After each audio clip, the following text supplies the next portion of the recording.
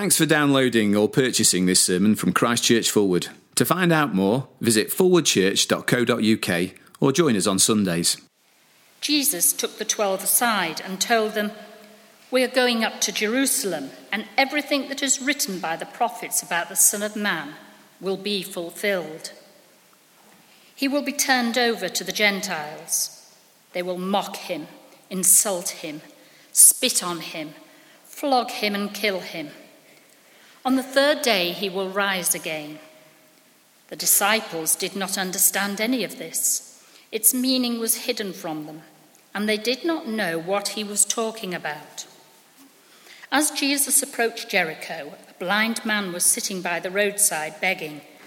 When he heard the crowd going by, he asked what was happening. They told him, "Jesus of Nazareth is passing by." He called out, "Jesus, Son of David, have mercy on me." Those who led the way rebuked him and told him to be quiet, but he shouted all the more, "Son of David, have mercy on me." Jesus stopped and ordered the man to be brought to him. When he came near, Jesus asked him, "What do you want me to do for you?" "Lord, I want to see," he replied. Jesus said to him, "Receive your sight. Your faith has healed you." Immediately he received his sight and followed Jesus, praising God. When all the people saw it, they also praised God. Heavenly Father, we're very conscious that as we come to your word, we're in the same position as those disciples, that the meaning of it is hidden from us naturally. But Heavenly Father, supernaturally we know that you can reveal what you want to say to us through your word. And so we pray that you will do that tonight, that as we study together, so you will reveal the meaning to us and it would change our lives. In Jesus Christ's name. Amen.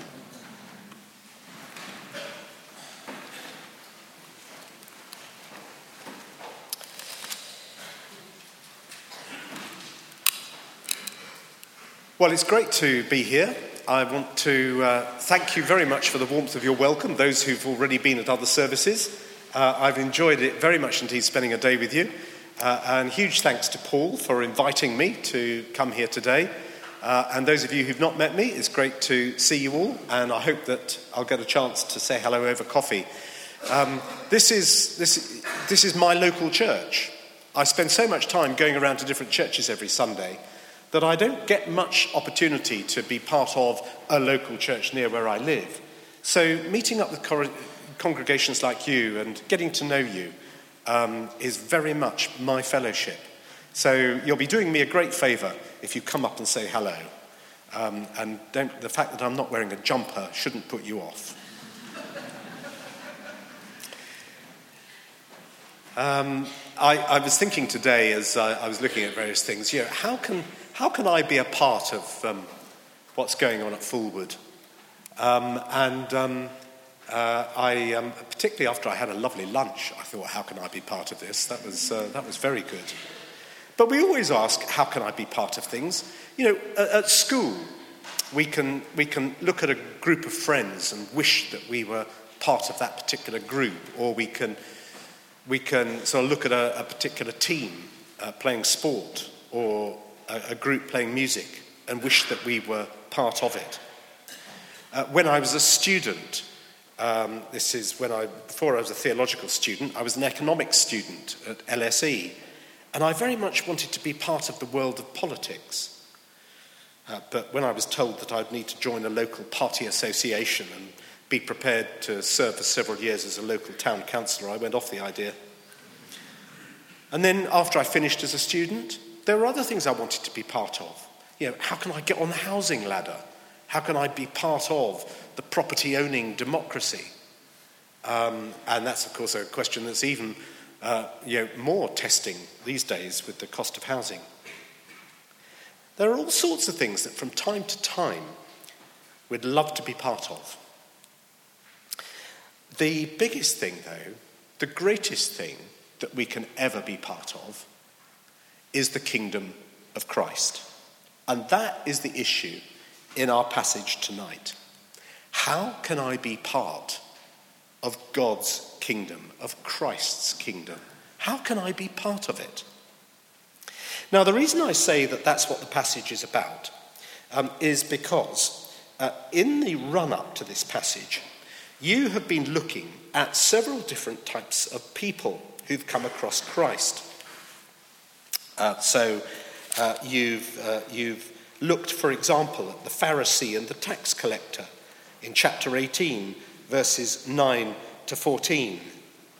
You've looked at the little children. You've looked at the rich ruler in verses 18 to 30.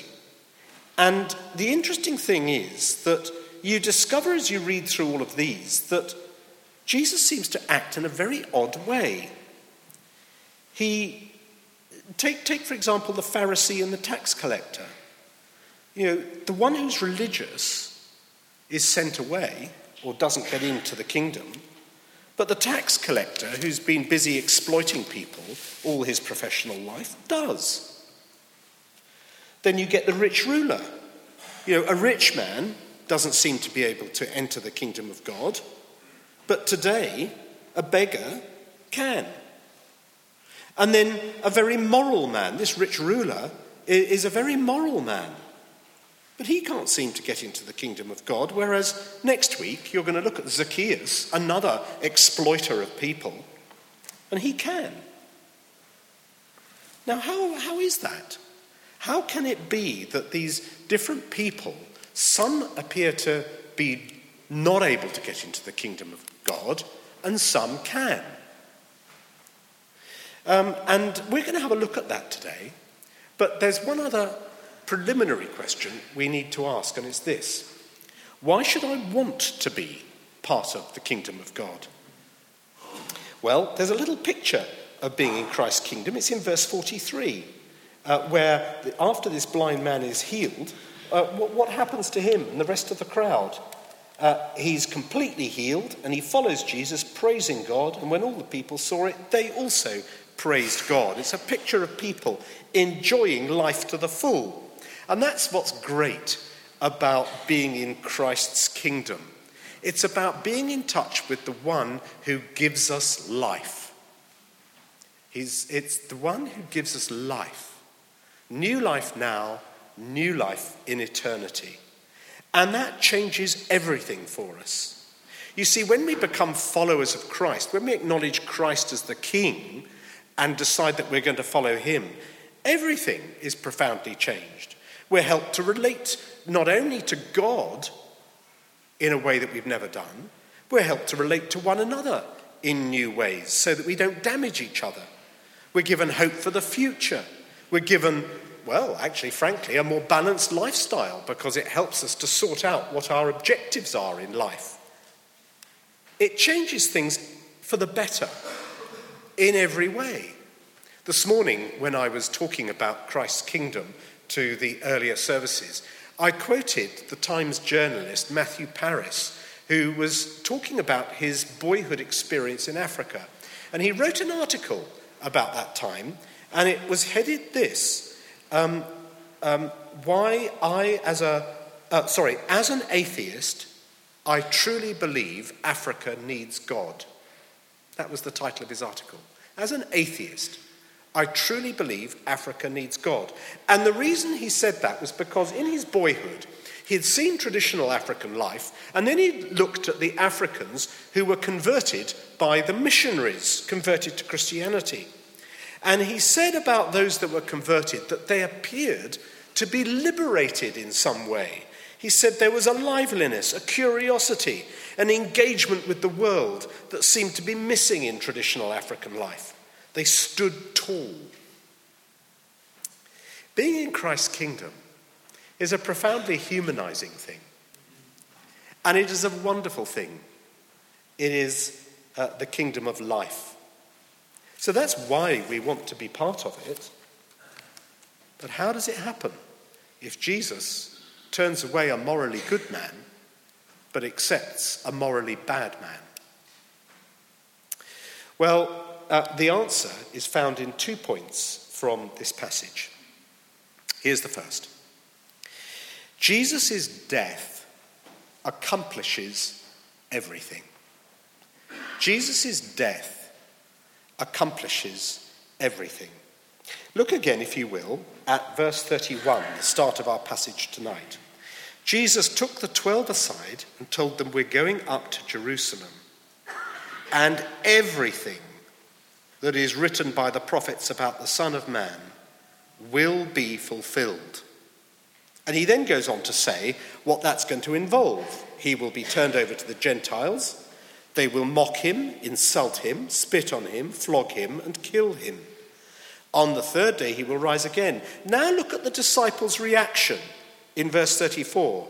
The disciples did not understand any of this.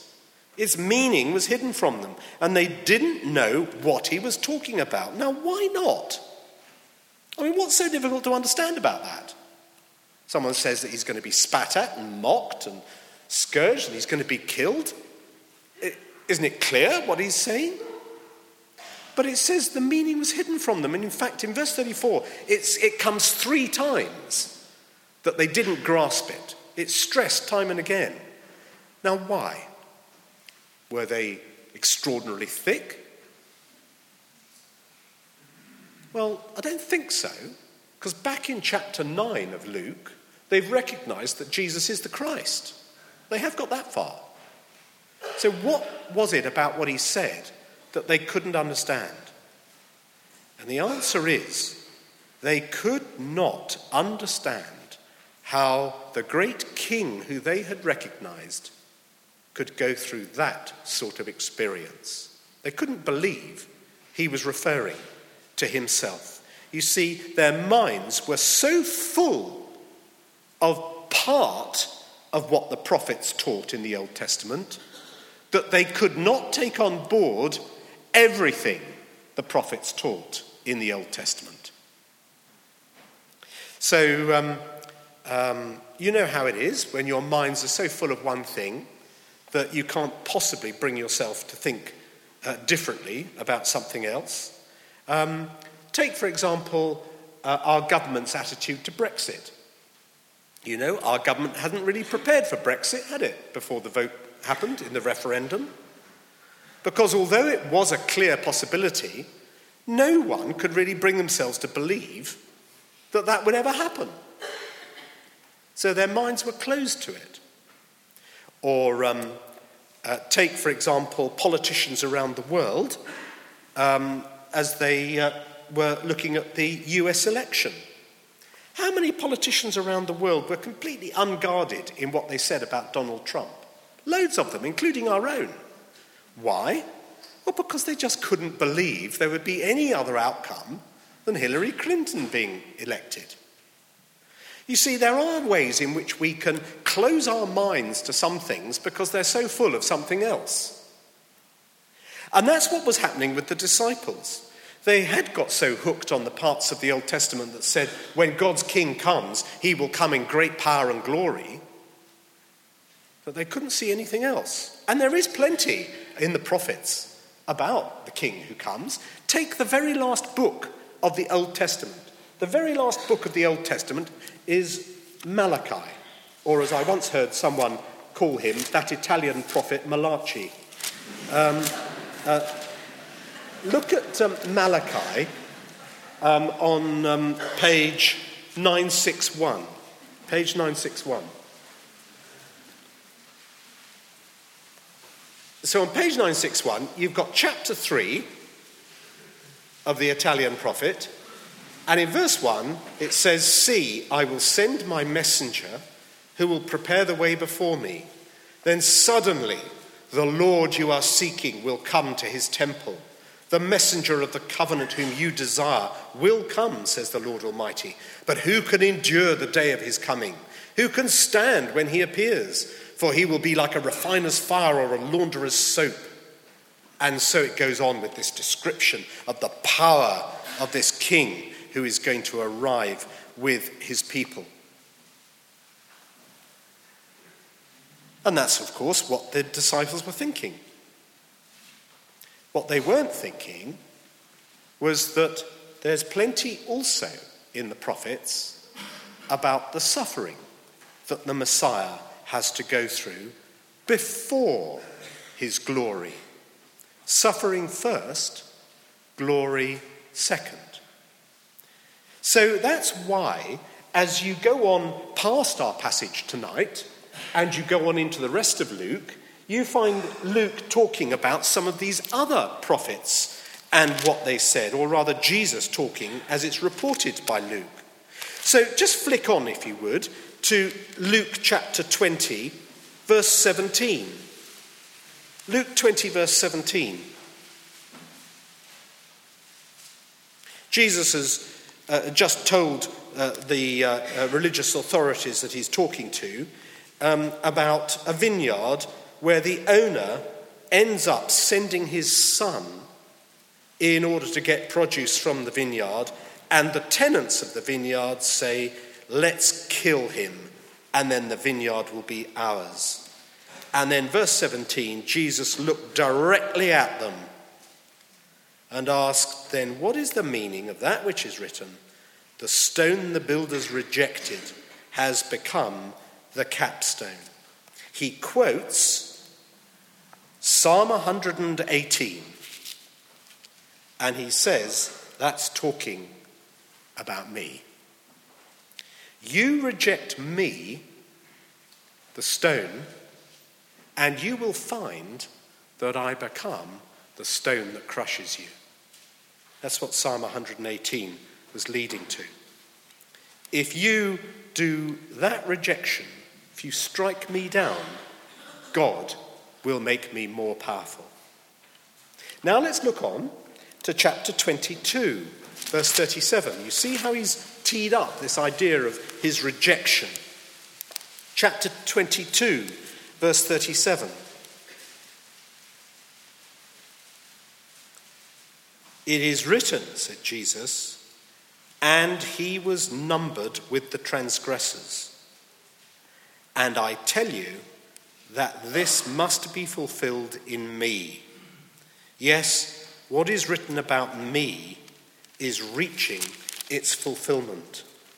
Now, which bit is he quoting there? Well, he's quoting Isaiah 53. And Isaiah 53 is all about the suffering servant of God who is going to give his life on behalf of God's people in order to save them from their sin. So let's look at the bit that he quotes. Let's turn to Isaiah 53.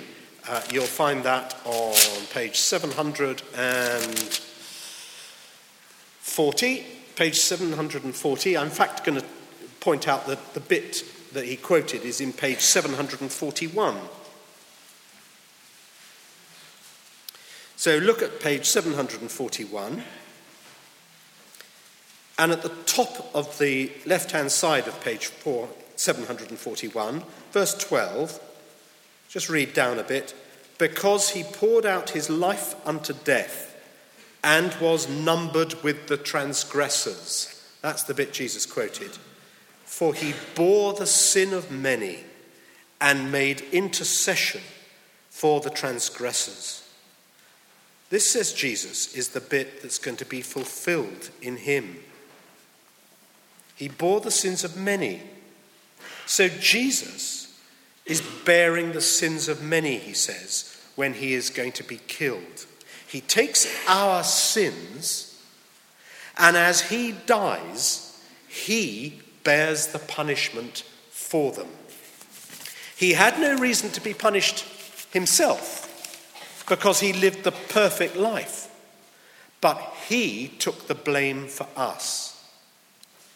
Now, why did he need to do that?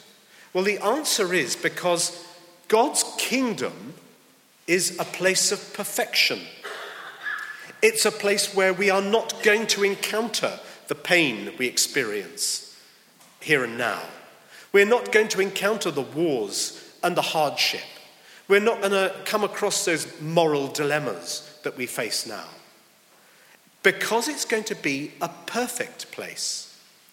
Perfect because it's made up of perfect people. 100% perfection.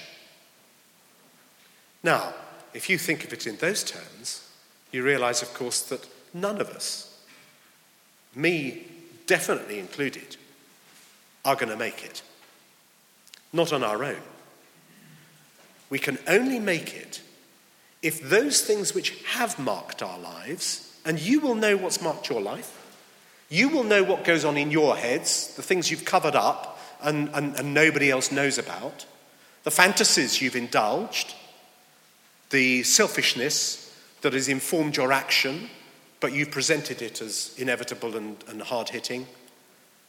All of those things that have marked our life, I'll only be in Christ's kingdom if Christ bears my sins.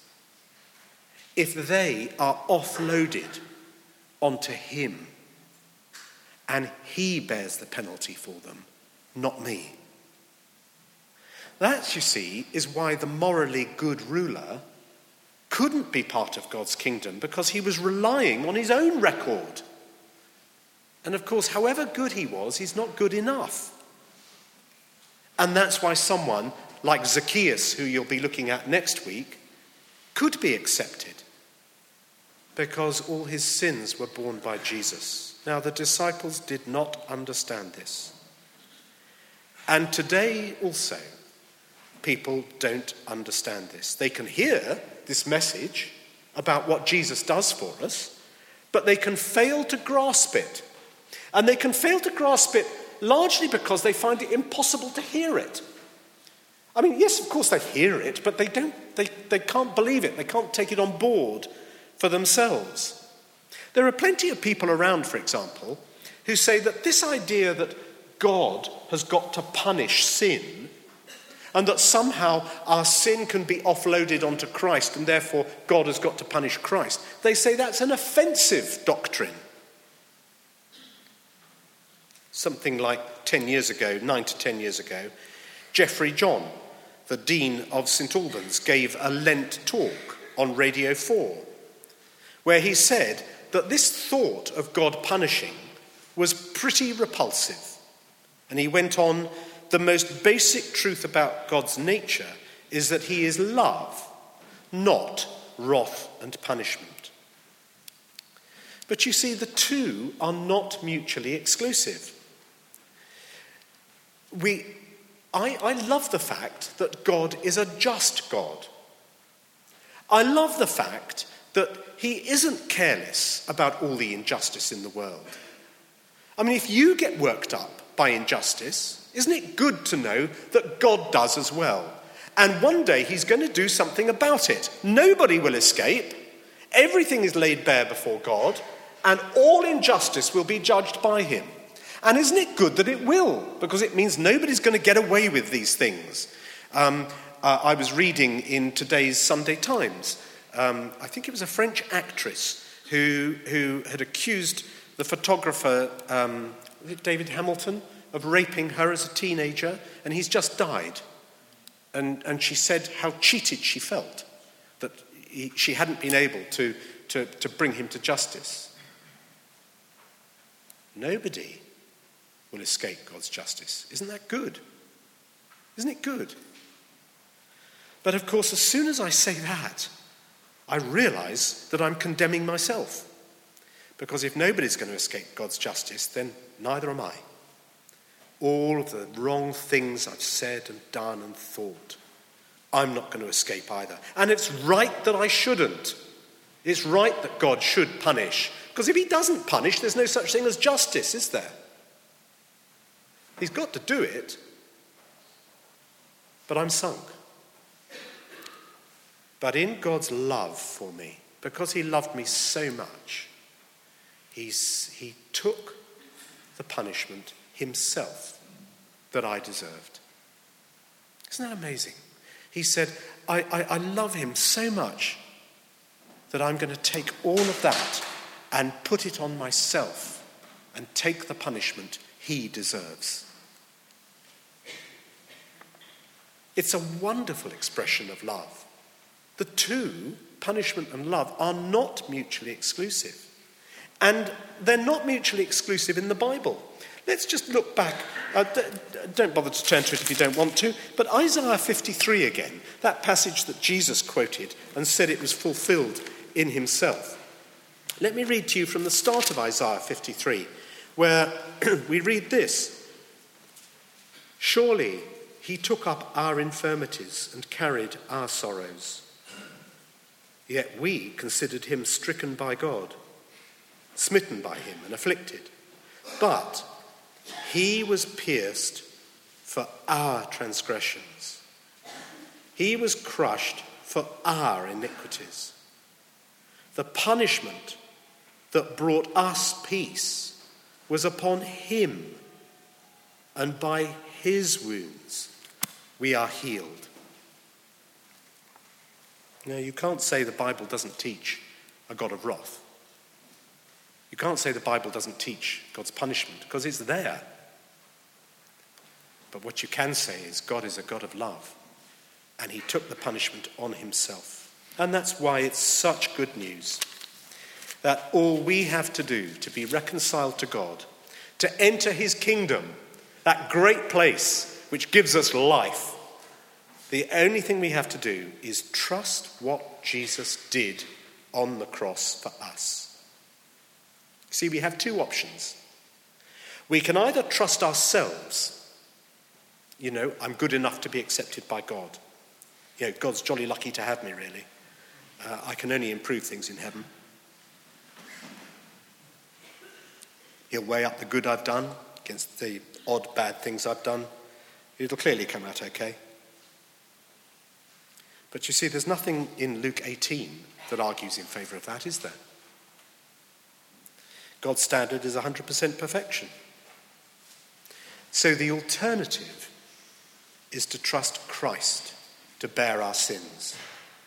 And when we do that, well, we know he has carried them and died with them, leaving us completely free of their stain. So first then, we've got Jesus Christ's death achieving everything. Now secondly, the second point is this. Jesus' mercy can embrace everyone. We come now to this story of the blind beggar, because it follows on immediately after Jesus' prediction of his death and the fact that the disciples didn't understand. And the blind beggar, clearly it's intended to be a historical record of what actually took place. But Luke places this story immediately after the disciples not understanding, because he wants to use it as a visual aid. You see, we've just been told in verse 34 that the disciples didn't understand and that what Jesus meant was hidden from them. And then here we have the blind beggar, clearly a picture of the disciples' state. They just couldn't see. And thus we meet this man, blind, powerless, needy, begging by the roadside. But when he's told Jesus is passing by, you can't shut him up. He calls out for mercy, and he's so desperate that he doesn't stop. Now you might say, well, that's typical of people who are begging for money. They go on and on and on until you give in. Take those charity appeals. I don't know how many you get through your door. I get loads of charity appeals.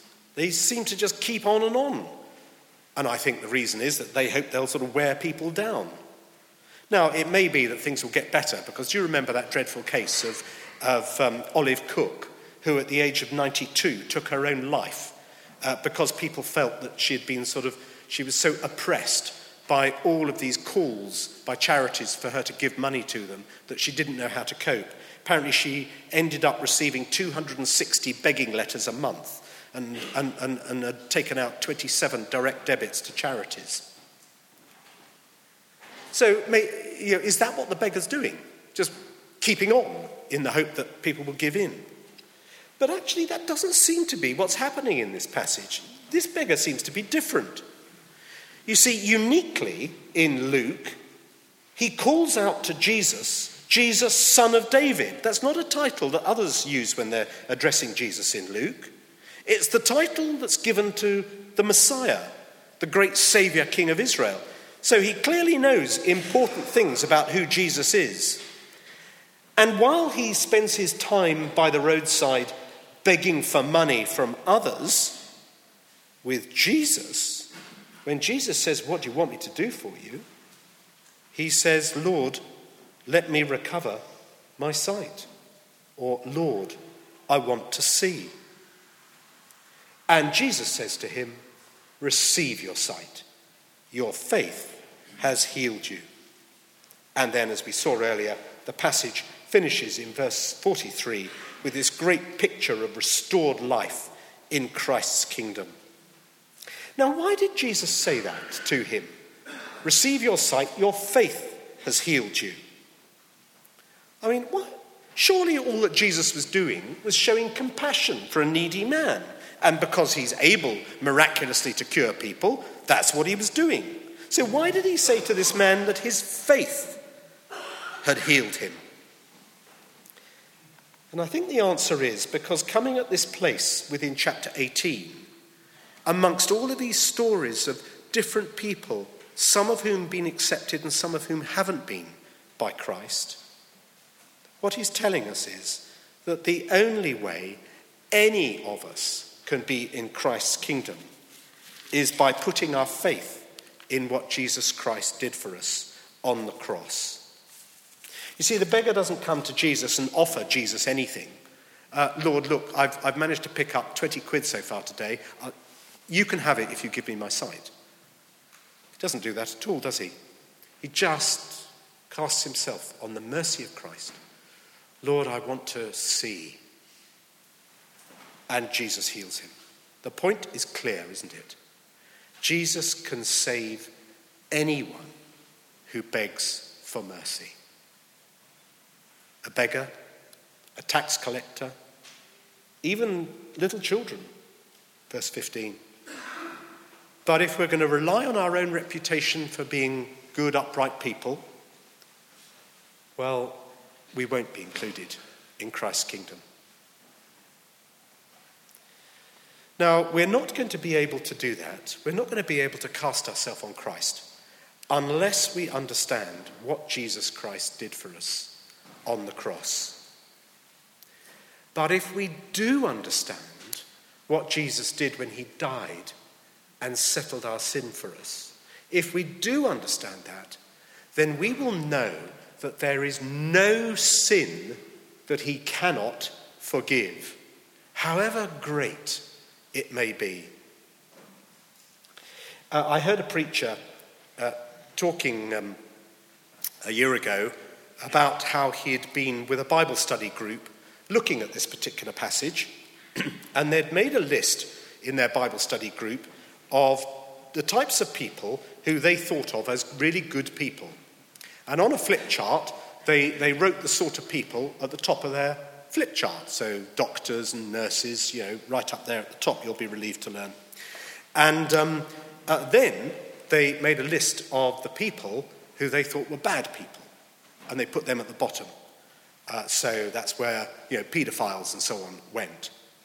And then the leader of the group went across and put the name of Jesus at the very bottom to show that he died to take away all of those sins.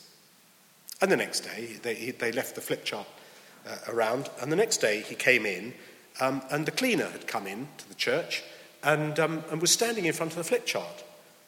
And she turned to him and said, "What's Jesus doing down there with all those people?" She was horrified. But that's just the point, isn't it?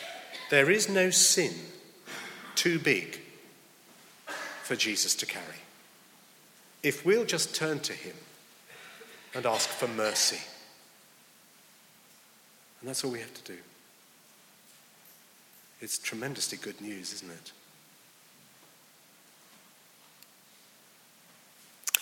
Have you ever done that? Have you ever asked for mercy? You thought you were going on okay in life? You don't need anyone to show you mercy because you're doing all right? Well, according to these standards, there's a big problem. And we'll only overcome it by casting ourselves on Christ for mercy. And if we do that, well, everyone can be covered by what he's done for us. Shall we pray?